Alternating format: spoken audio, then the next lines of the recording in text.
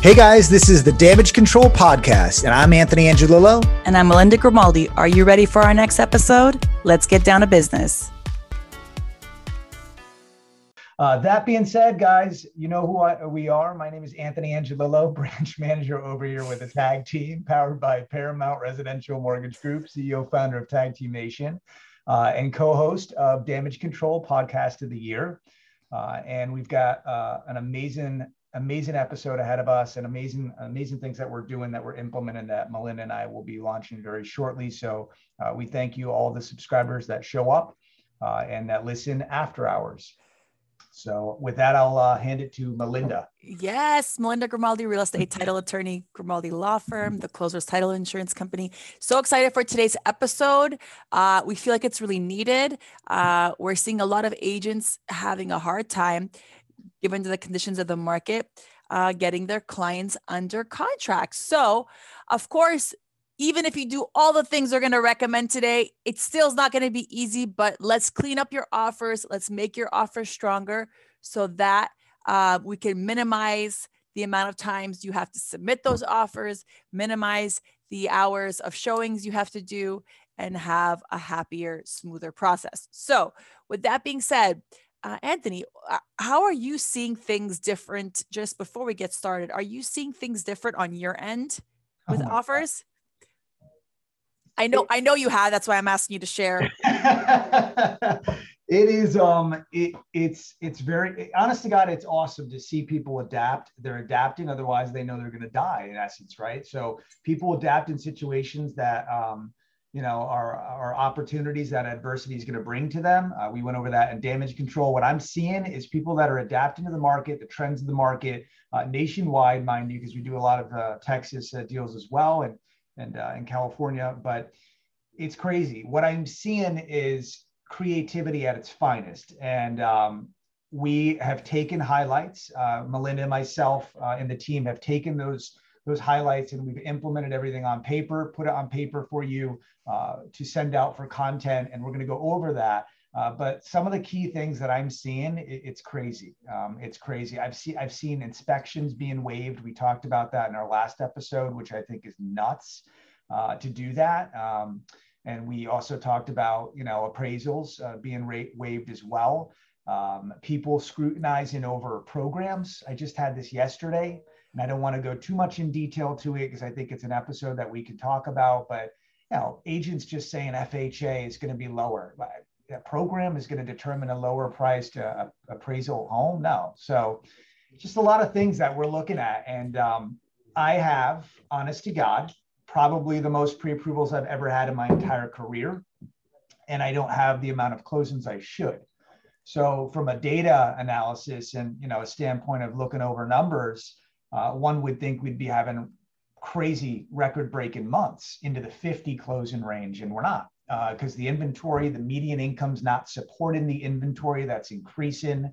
People aren't looking at that data, and then you're going to see more FHA, whether you like it or not, because there's a higher debt-to-income ratio. So if people's median income is not increasing and inventory buying power is the equity levels are increasing, then you've got no choice but to go FHA, because that's a higher debt to income ratio. That's 6%. That was going to matter, make or break a deal. So it's interesting to see all of that. It is interesting because at the end of the day, there's still people out there with cash offers, baby. Yeah. So I just funded a deal right before the show started. A really nice house in Boca. The seller did one of those flat fee listing appointments or setups where she paid $300 just to get on the MLS. She had a bunch of calls for the following day, contracts offers, right away. A lot of them were with loans. At the end, she had two competing offers that she looked at. One was cash, one was conventional. You went with cash? She went with cash. I think, it is what it is, right? It's guaranteed. Well, it's never guaranteed, but it's more guaranteed than otherwise. So it is what it is at this stage. So sometimes there aren't cash offers. Sometimes we are looking at to loan like last minute decisions, right? On the last two competitive offers. So we want yours to be in that group, and we're going to try to help get you there. So let's get cracking. The first thing, I mean, as an agent, you know, I saw a meme yesterday that said like the face you make when the other agent knows what they're doing. And it was like one of those kind of funny faces. Is it funny or what? It was funny. And I giggled about it because we had that experience too, right? There's a few types of agents. There's the ones that know what they're doing, been doing it for a while, very experienced. There's the ones that don't know everything, but know that and ask for help. And then there's the ones that don't know everything, because we don't know everything, right? Unless you've really been in the industry for a long time. And then there's the ones that don't know everything, but like act as if, and then don't ask for help, and then really make it difficult, right? Like you make it harder on yourself. So like going in, being honest about where you know and what you don't know with the professionals around you definitely helps you get across better. So one of the first expression of your professionalism, of who you are, is going to be that offer that you present. Yeah. So if you don't think your offers are 100% on point, we have classes. We teach them all the time on preparing offers. Make sure you take one of those classes, please, because it's a reflection on who you are as a professional. And at the end of the day, if it's exactly the same, but you have a sloppy situation on your offer, but the price is the same, the loan amount is the same, they're going to take the clean offer over the messy offer, because the clean professional, you know, correctly filled out offer is going to say, well, this realtor is a better professional. They look like they have their, you know what, better together. I'm going to go, I suggest as your agent to go with this one, since they're exactly the same. Yeah. Let me elaborate on that too. So what I am seeing, and so we're not real estate agents, right? But we've been doing this long enough that we analyze, Melinda and I, we're always, you know, trying to absorb all the information, reading books and articles, and just trying to master our craft even better. But what I am seeing, okay, as a lender, I am seeing buyers agents not physically following instructions that the listing agent is literally mandated. And I've seen emails come back with all parties involved in the email saying, please follow instructions. You've just literally lowered yourself down on the totem pole. That's just my humble opinion. Whether you agree or disagree, I'm going to take a wild guess and say you're not scoring any brownie points with the listing agent if you're just going to half-ass it that way and not follow you know, instructions properly. So for sure.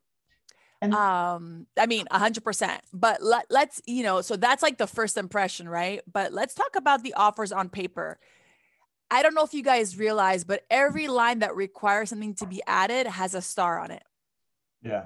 Right. So go through before you submit that offer to your client, never mind the agent, go through, make sure everything's filled in, because if it's not, that's that's a problem. I actually have a contract that we're supposed to close next week on. It's a commercial one. Nevertheless, there's like 15 blanks. Dude, so here's my thing. I don't what drives me nuts. But what you got to do, if you don't understand, hang on, I'm going to cut you off for a second, because if you don't understand how to do it, we're here to help. There's people that can help you. There's your brokers, there's classes. I help my agents all the time. And I rather you come to me first, say, hey, how do I roll with this? Can you look at it before I get it signed, before I submit it? We're happy to do that. Like, you guys got to use your resources to make sure you know how to do it, because what happens is one box checked off or not checked off or something, it can make or break the situation later on, even if you pass muster and get your offer accepted, because sometimes there's other agents that don't, like, you know, there are types of properties that are not as competitive right now. There are certain things that are not, you know, depending on where you are, there's certain challenging so sometimes people will take whatever they can get, but there's things that need to be fixed, and we're not doing it to make fun. We're doing it to say, use your resources. So that's so making your offer clean as possible. That is number one. Okay. If you want to write that down, you'll get this content afterwards, but that comes with talking to your title attorney, Melinda, hopefully, and having your contract be clean, man. And if there's stuff that you don't know as a buyer's agent, or maybe you do know and you just need to validate that question, that is why you're using the resources, especially on the lending side. My rock star agents, one of them who's on right now, okay, we have a situation, but it doesn't mean that she's in one end of the room, I'm on the other, and we're just going to not figure it out. We're collaborating, we're talking to the listing agent, we're making sure that we're solving the issue. Prior to placing a bid, DUs need to be clean. We'll go over that in detail, but no sloppy DUs. If your lender is maxing out ratios or not showing assets, oh, we don't need it, we got plenty of money. Show the 401k asset, man. That's strength. That's gonna show a validation of that buyer. I mean, if they got $500,000 in a 401k and they've got 50 grand in the bank and that covers everything, show it. You need to show it. All right. Don't half-ass it and say we don't need to put it on DU. DU is what these listing agents are looking at. So clean means all around, not just you as a buyer's agent. I'm talking about the people that you're working with as well. Definitely. And the reputation of those people, right? So that's a huge thing. Okay. So there's a lot of things you could do to your offer on paper. If you have a client anticipating a long inspection period, seller concessions, things like that, those are just, they're going to bite you in the butt. And having that conversation up front and having realistic expectations so that you're submitting offers that are actually competitive. Right, Anthony? Yes. You guys don't want to be working for nothing. You're already in a competitive market. You don't want to be submitting offers that you know are not going to get accepted. You need to put your clients in their place in a very nice way to say, this is not going to work. Here's a highlight real quick. I don't want to go off topic. Yesterday, client doesn't send 401k, doesn't send the gift funds from mom. Why do I need that for a pre-approval? I need that for a clear to close. Bullshit. If a good listing agent watches the DU and there's a gift on there, which we put, we're not going to lie and say the checking account's already spiked. They're going to ask, where's the proof of funds from mom? All right, show me that. That should be presented already in that offer. Right? I'm taking a proactive approach. So it's little details like that that are going to win over and not have the listing agent question. People question on FHA because they're for low, moderate income buyers. Bullshit. Okay. You can have great credit and you can really take advantage of 3.5%. And maybe, it might be more beneficial to go FHA in some cases with 10% down, avoiding mortgage insurance after 11 years. Maybe that's the move that person wants to make. But there's a stigma about FHA and conventional. So, okay, if it's presented, like Melinda says, it's how you present it. I say what you say, as how you deliver it, basically. That's the concept. We're saying that delivering that is very important. Okay, let's go to our next point here that we have. This one, you added this one, Anthony, and I it's actually a really good one. Avoiding asking for personal property to be included. Guys, I just had this. If you have apples for apples, right? Apples for apples, same dollar amount, same loan amount, same escrow deposit amount, but you have one borrower or one potential buyer asking for a slew of furniture that's to be included. Wait till after. Yeah, get under contract if you really want something and try to negotiate it in there. You're buying a house. It's not a yard sale, man. Like, stop with the furniture, the piano, and this one. Nobody wants that. I mean, if it's there, it's there. Not in this market, though. If you start negotiating that, I just feel like that defeats the purpose. We're buying a house. You know what I mean? You're going to piss off the listing agent. And not only that, first of all, you don't really want it to be on the contract to begin with, because it could cause an issue with the loan, and then so it has to be a separate addendum anyway. So try to negotiate it later on, maybe during an inspection period. If you see a few things, maybe say, okay, throw me in that golf cart like I did when I was trying to purchase my house last year. Throw me in your golf cart, please. It didn't work. We got the credit. We got a credit instead of a golf cart, but whatever. I would have preferred the golf cart, because it was a brand new one. It was so nice. Anyways, I digress. He had a thing, right? So he didn't want to let go of that. So if you would have put that in the beginning, if I would have put that as part of my offer, I want the golf cart. Well, then That's an issue. So yes, it has to be outside of the transaction, even if it is going to be done. You really don't want, because then what happens, Anthony? It ends up turning into something that has to be evaluated, right? And how much of the purchase price goes towards the furniture versus the real estate, You're buying right? property. You could do, as Yara's saying, you could do outside addendums. Yes, all day long, do outside addendums. We don't want to hear that. We want to see it. That's just as good as saying, hey, we're going to replace the roof. What are we asking? Is the roof bad? Like, you're opening up a Pandora box. So like I said, it's how you deliver the goods, man, and how you're going to present it to that listing agent. All presentation, everything, and sales, period. Okay, next. Offer above asking. Highest and best, people. Don't F around. What are you seeing on your end for closing? A lot of people going above appraised So value? I'm seeing a lot of those clauses being added about appraised value, but I'm not really in the loop about what was offered versus what was offered, because I don't see that part. When you close it, do you see like if they're going? I'm seeing a lot of buyers paying over appraised value. Yeah, me too. Out of everybody.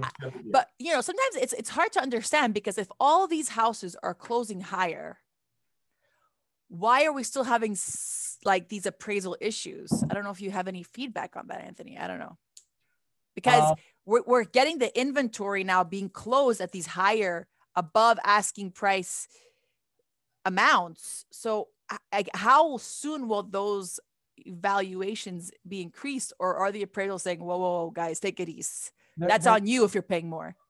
I'm going to give my professional opinion, and it could be people could agree or disagree to it. But what I think and what I see is you've got equity levels soaring right now.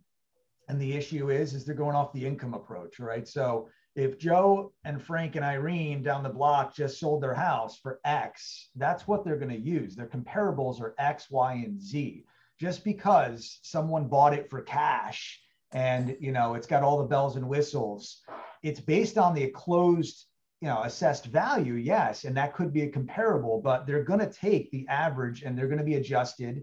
And what we're seeing is they're taking more of a conservative approach. So is that good? We've got our own panel of appraisers. They're located here. I've worked with them multiple times, so there's no conflict of interest. But what I am seeing is they're extremely conservative, and 9 times out of 10, it will usually hit. Most of the time, it's going to be either below, and then they're going to have to make an adjustment and come out of pocket for the difference. So what we're doing is we're going above asking price, but now listing agents are seeing that, saying, no, we want something in writing saying that you're going to pay X over appraised value, or we'll go into an escalation clause, or remove that appraisal. So there's different ways to approach that.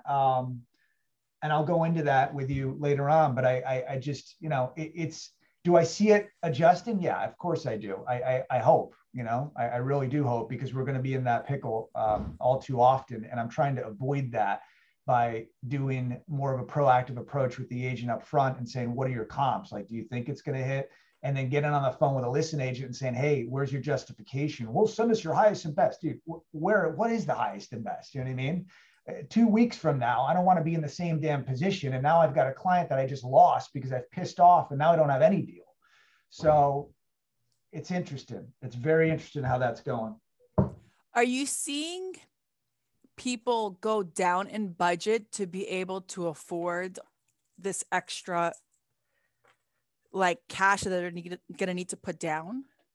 In Texas, they're buying the Taj Mahal for $280,000. Right, but we're not in Texas, right? Here, there's no inventory that can go down right now for the locations they're looking at. But yeah, I've seen some scenarios saying we've got to be more conservative because we don't have that money. I've seen a lot of gift funds. And I'm seeing, like I said, people being force placed into going FHA because there's a higher debt to income, but nobody's they're not. The buyer's agent, listing agents don't think that. They just straight off the bat, oh, low, moderate income buyer. We don't want it. They have no choice. Even if their credit's good, their ratios aren't working because their income's not supporting the property. See, so it's really something that, Okay, so let's keep finding ways to make this a little bit easier, right? So the next point is to put down a stronger deposit, right? As we always say in my family, money talk, bullshit walks. Who says bad, Mom? Yeah, my dad's line. I like that line. I use it all the time. The reality is it's true, right? Everything else equal, whoever has more money in the pot is going to have a stronger suggestion. So, and don't tell me this, if you have a VA buyer, don't tell me this BS that, oh, it's zero. Doesn't matter. You still need a deposit. You still need a strong deposit. Yeah, just have, yeah.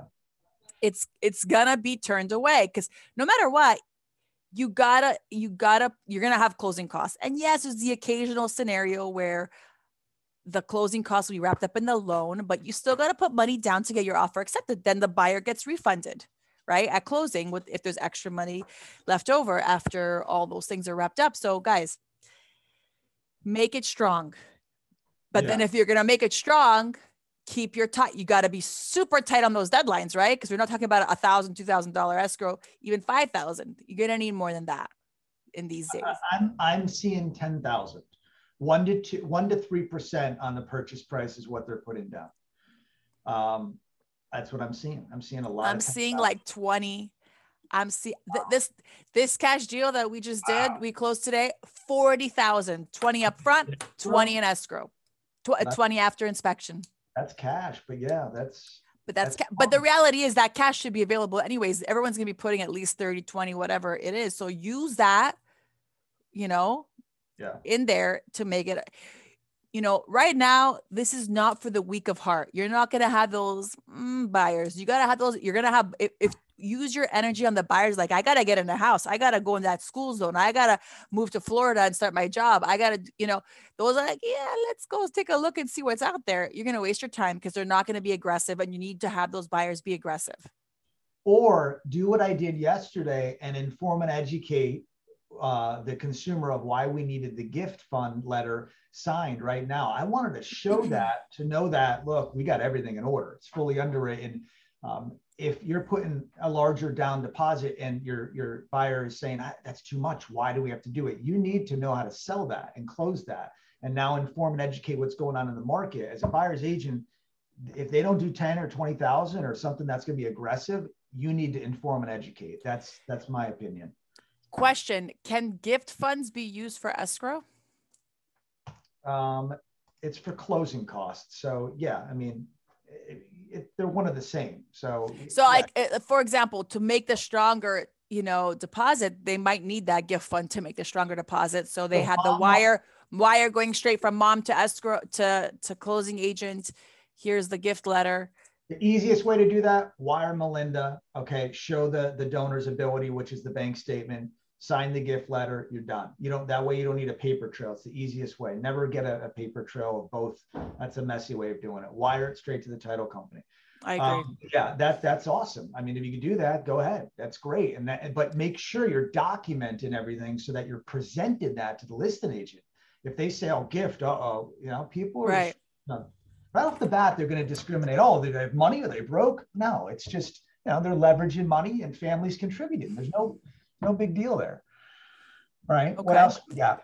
We got waiving the appraisal contingency. So let's talk about appraisals, right? We already kind of been touching that in the last few episodes and earlier in the show. The reality is buyers are putting more money down.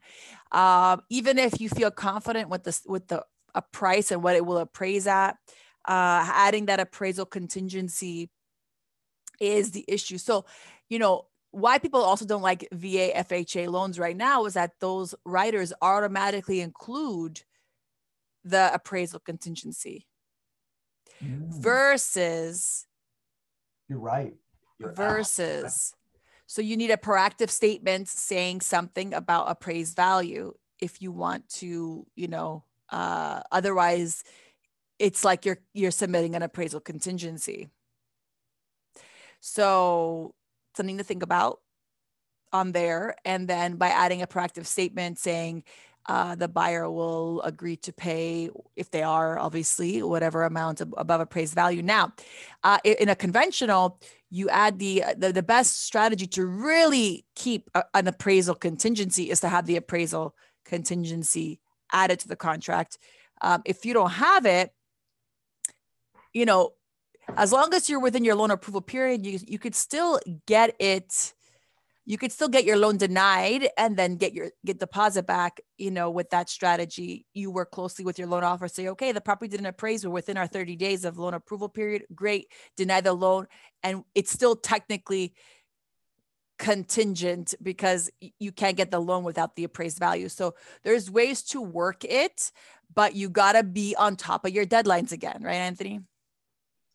Yeah, you just gave me something to think about. I think everyone needs to inform and educate on the differences between FHA and conventional. I talk to so many listing agents, and the words that come out of their mouth just make me cringe when I hear FHA is going to comp lower. They're more stringent on, appraisals. Dude, we're talking 4-burner stoves and gate around, community, all that stuff. So at the end of the day, waiving appraisal contingencies, to get back on topic. What I am seeing is a lot of them. And I know that the next question over here is the escalation clause, not to jump. If I'm going to do one of them, we just had this scenario and it closed last Friday. Vera, who's actually on our show, she closed it. There was a scenario that there was an escalation clause for 560. I then got everyone on the phone and I said, look, you're showing the cards to the seller that you're going to 560. So you're not hiding anything. You're willing to go up to 560. The comps aren't supporting it. You just told me they're not. I did runs of comps and I don't think the thing's going to even appraise for 510. Never mind 515 where they thought. So I said, why don't you just waive the appraisal contingency? You'll pay up to 545. Everyone agreed. And sure as you know what, it came in at 510, the appraisal. So 5,000 below where our marker was. So it was an extra $5,000. We anticipated that and everyone closed. Escalation clauses or appraisal contingency, I'll say appraisal contingency every single time, but I would be very, very meticulous of how you write that offer. And I would speak to your title attorney or attorney representing you and make sure that you have a way out. Is it still inspection contingency, clean title?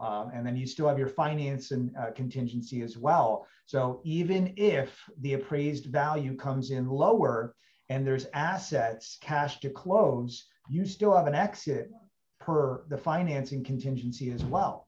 All right. Nobody put that in writing saying that, if it doesn't appraise, that you're going to have to pay out of pocket. So my play on that is waive the appraisal contingency. You're good. If you put it in writing, now you're SOL if that goes to litigation, right? Am I wrong or right? Yeah, I mean, if you put something in writing, then you got to stick to it. So you're going to have no choice but to go by what you said, right? So that it is what it is. And it's super important to make sure that your buyer understands what's agreed to in writing must be later followed. Now, there are other outs, but you need to know that if you pass those outs or if those outs are no longer available, it is what it is, right? So I saw people agreeing to like 50 grand over appraised value, and later it was a short appraisal and they had to come to the table with that extra money, and then they were trying to find their way around it, and they got a few grand off the top just to make it happen. The sellers are like, whatever, but I'm seeing that more and more where buyers are like, wait a second, wait. And that's the thing. I'm not trying to sit here and manipulate the system. I'm just saying, if I'm going to choose as a buyer's agent, I'm going to waive the appraisal contingency. Where's my hard stop? Have that conversation with your buyer.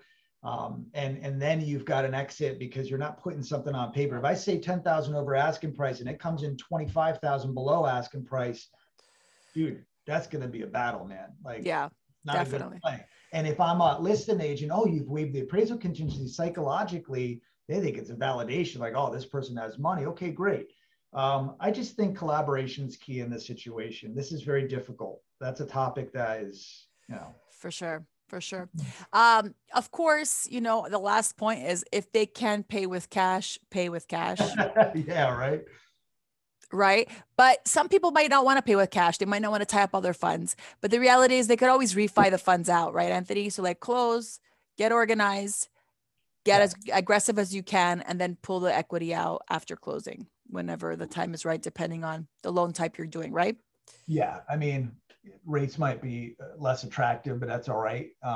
It depends because it's based on loan to value as well, credit, all of that stuff. You know, it really depends. There's season and turn times as well with Right. Fannie, 6 months, I believe it is. So, you know, it really Is there a depends. seasoning for conventional?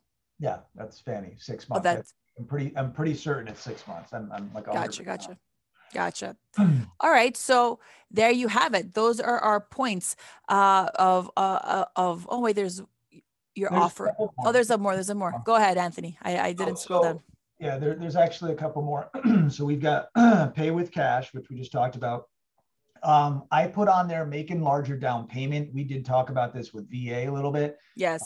I do think a larger down payment from financial, like our financial aspect, if they're doing a condo, especially, I'm going to highly suggest 25%. All right. But if they're doing a single family home and, you know, they're doing 5% down, I would say, look, let's just make it 10 if they have the money. Some people want to leverage. Some people don't want to liquidate. I get that. I'm one of those people, but if I'm a listing agent, I think that is going to really attract a listing agent because it shows that you're really supporting the fact that you have things in order, that you're financially backed up with assets. It's a good financial position to show that you're going to put more down. And I am so against it, so it's hard for me to say that. But in this type of market, like I said, you've got to adapt. We've got so many pre-approvals. How are we getting them out? How are we pushing the finish line? Otherwise, we're not going to have any deals. It's trying to get creative, like with that aspect, and meeting all financial obligations by showing the listing agent, look, they've got assets, they've got a 401k, they're willing to do 20% down right now, put hard money in escrow, you know, up to 10, 20,000. What is it going to take? You know, so that delivery is key. Love it. The next point here is talking about post occupancy. You want to touch on that, or I'll give you this point. This, just how your buyers are having a hard time finding someone, usually the sellers need to find somewhere to go as well. So by allowing some post occupancy, or having that communication, like should buyer need post occupancy, or if it's a requirement in the MLS that it's going to be there, having that conversation or expectations that to allow a seller to stay after closing. We never really like that, but nowadays I'm seeing it more and more. Almost every single file is having some sort of post-oc situation.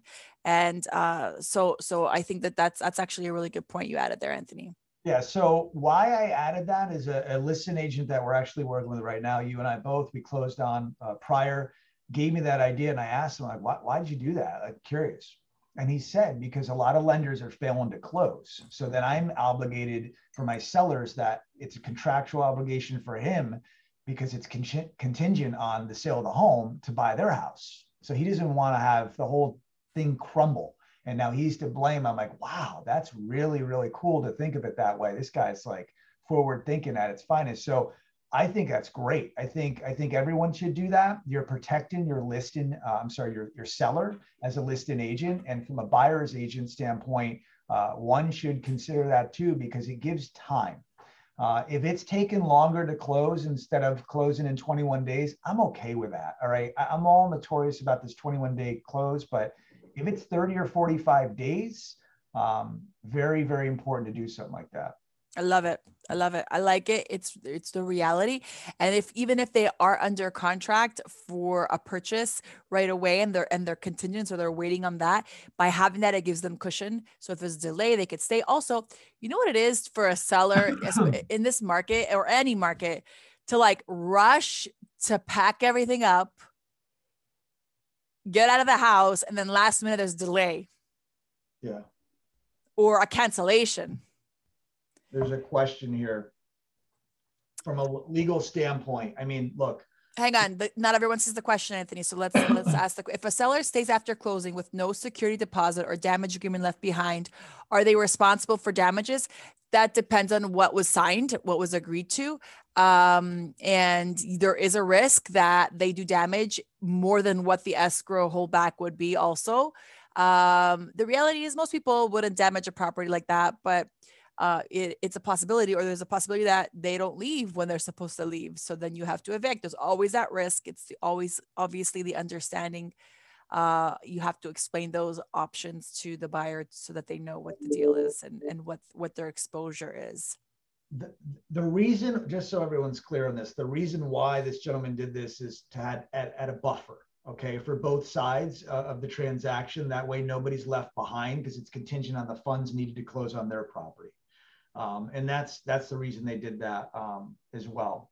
I'm seeing also, just to give this observation, home warranty deeds, like Kashan is doing that right now too. So shout out to her. I think that's genius. The seller home warranty is amazing. That's an incentive for the seller for any plumbing, electrical issues, or AC units. That's pretty outside the box thinking. So kudos to her. And hopefully we have a contract this morning. I think it got accepted. So it's just being creative, guys, and really going outside the box to look at ways to strengthen the presentation of what you're trying to offer, right?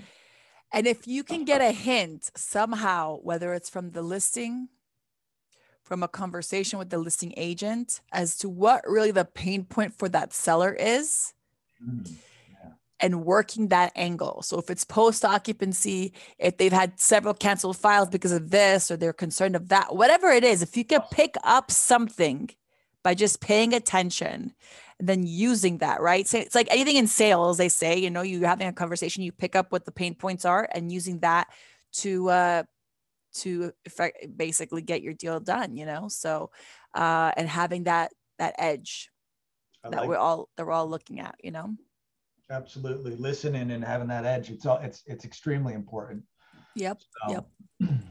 Good stuff. Do you want to regroup and recap us, Anthony, as we are wrapping up with our agenda? So bottom line, everything needs to be clean. All right. Clean data in, clean data out. I'm all about that, as we are this morning cleaning our data for our leads and scoring things and making sure everything's collectively together, and more helicopter view on how we're running business. So you, as a buyer's agent, make sure that you are taking the time and not rushing. And I know that it's a frenzy out there, and I know that things need to be done prior. If I am in your shoes, all right, and I am not one to say this, but I will say it on record, because it took me a long time to figure this one out. I am like, let's go, let's go, let's go. We all know that Ant is that way, but I've stepped back, and maybe it's because I'm getting older, I guess, but I've stepped back, I've analyzed the situation, and what I think is the right way is prep your buyer, man. Get things ordered, get docs in, get DU in, maybe even underwrite the file, all right? If your lender's not doing that, underwrite the file. Set proper expectations, and it will be, you'll execute faster. There's no secret sauce. I mean, that is it. That's really what you should do as a buyer's agent up front, is prep, order everything, and then, run DU and get things in order, and make sure, title is all set with Melinda. The next thing is avoiding any of the obstacles that you're going to see, which, we just went over.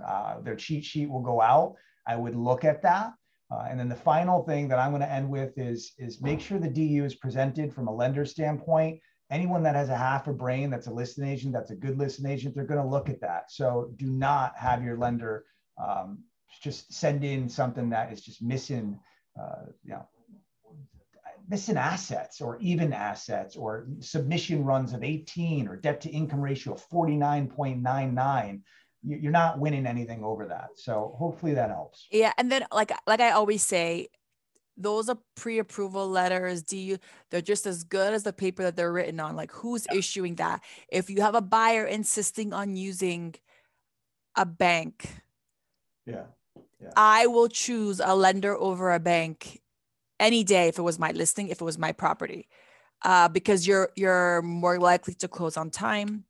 Even more so if it's a condo, but really in anything, you're more likely to close on time if you're using a direct lender. That's my personal opinion. I see it all the time in our day-to-day closing preps. The ones with the banks need more time. The ones, it's just, it is what it is, guys. So you telling that to your clients, not because you're trying to steer, like, do you want your offer to get accepted? Yes. Okay. Here's what you got to do. You got to get a different lender, because there is a bad taste in the mouth of the industry for these banks. And that's just the reality. They're not efficient. They're not all on the same page. There's different departments that are very disconnected. So that creates slowdowns. That creates bad news coming the day you're supposed to close all the time. So it's a little tip there that I really think I strongly urge you guys to sway your buyers away from big institutions or online. It's a bureaucracy. There's a lot of red tape. That's what we say. I never want to undermine the competition, but I mean, but I can.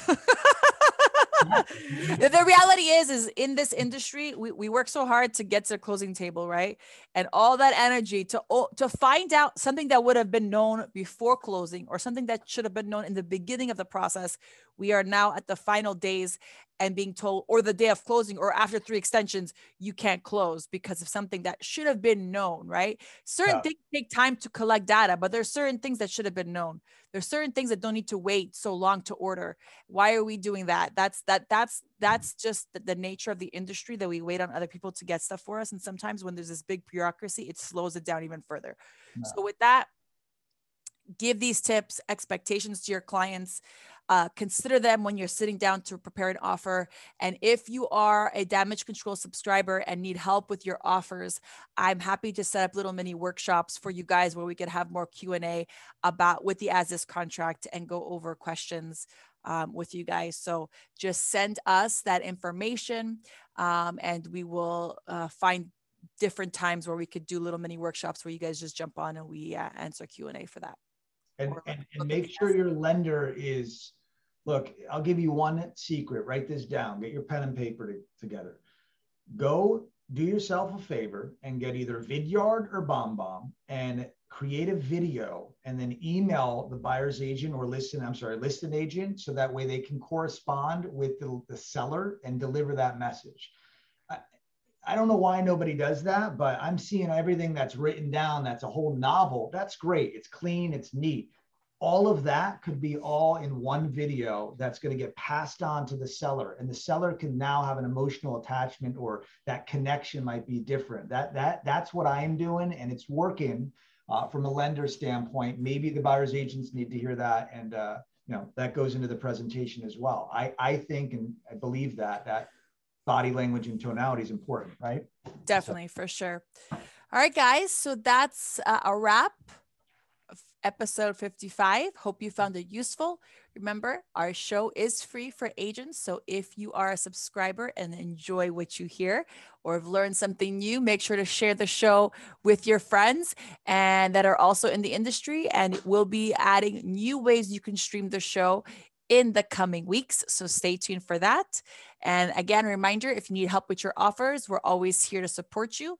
And we'll create little mini workshops to review those offers together. Anything else you want to add, Anthony? Or is that a wrap? And finish strong. Thanks, guys. All right. Hey, guys, first of the month, new quarter. Let's do it. Let's do it. All right. Have a good one. Take care. Bye.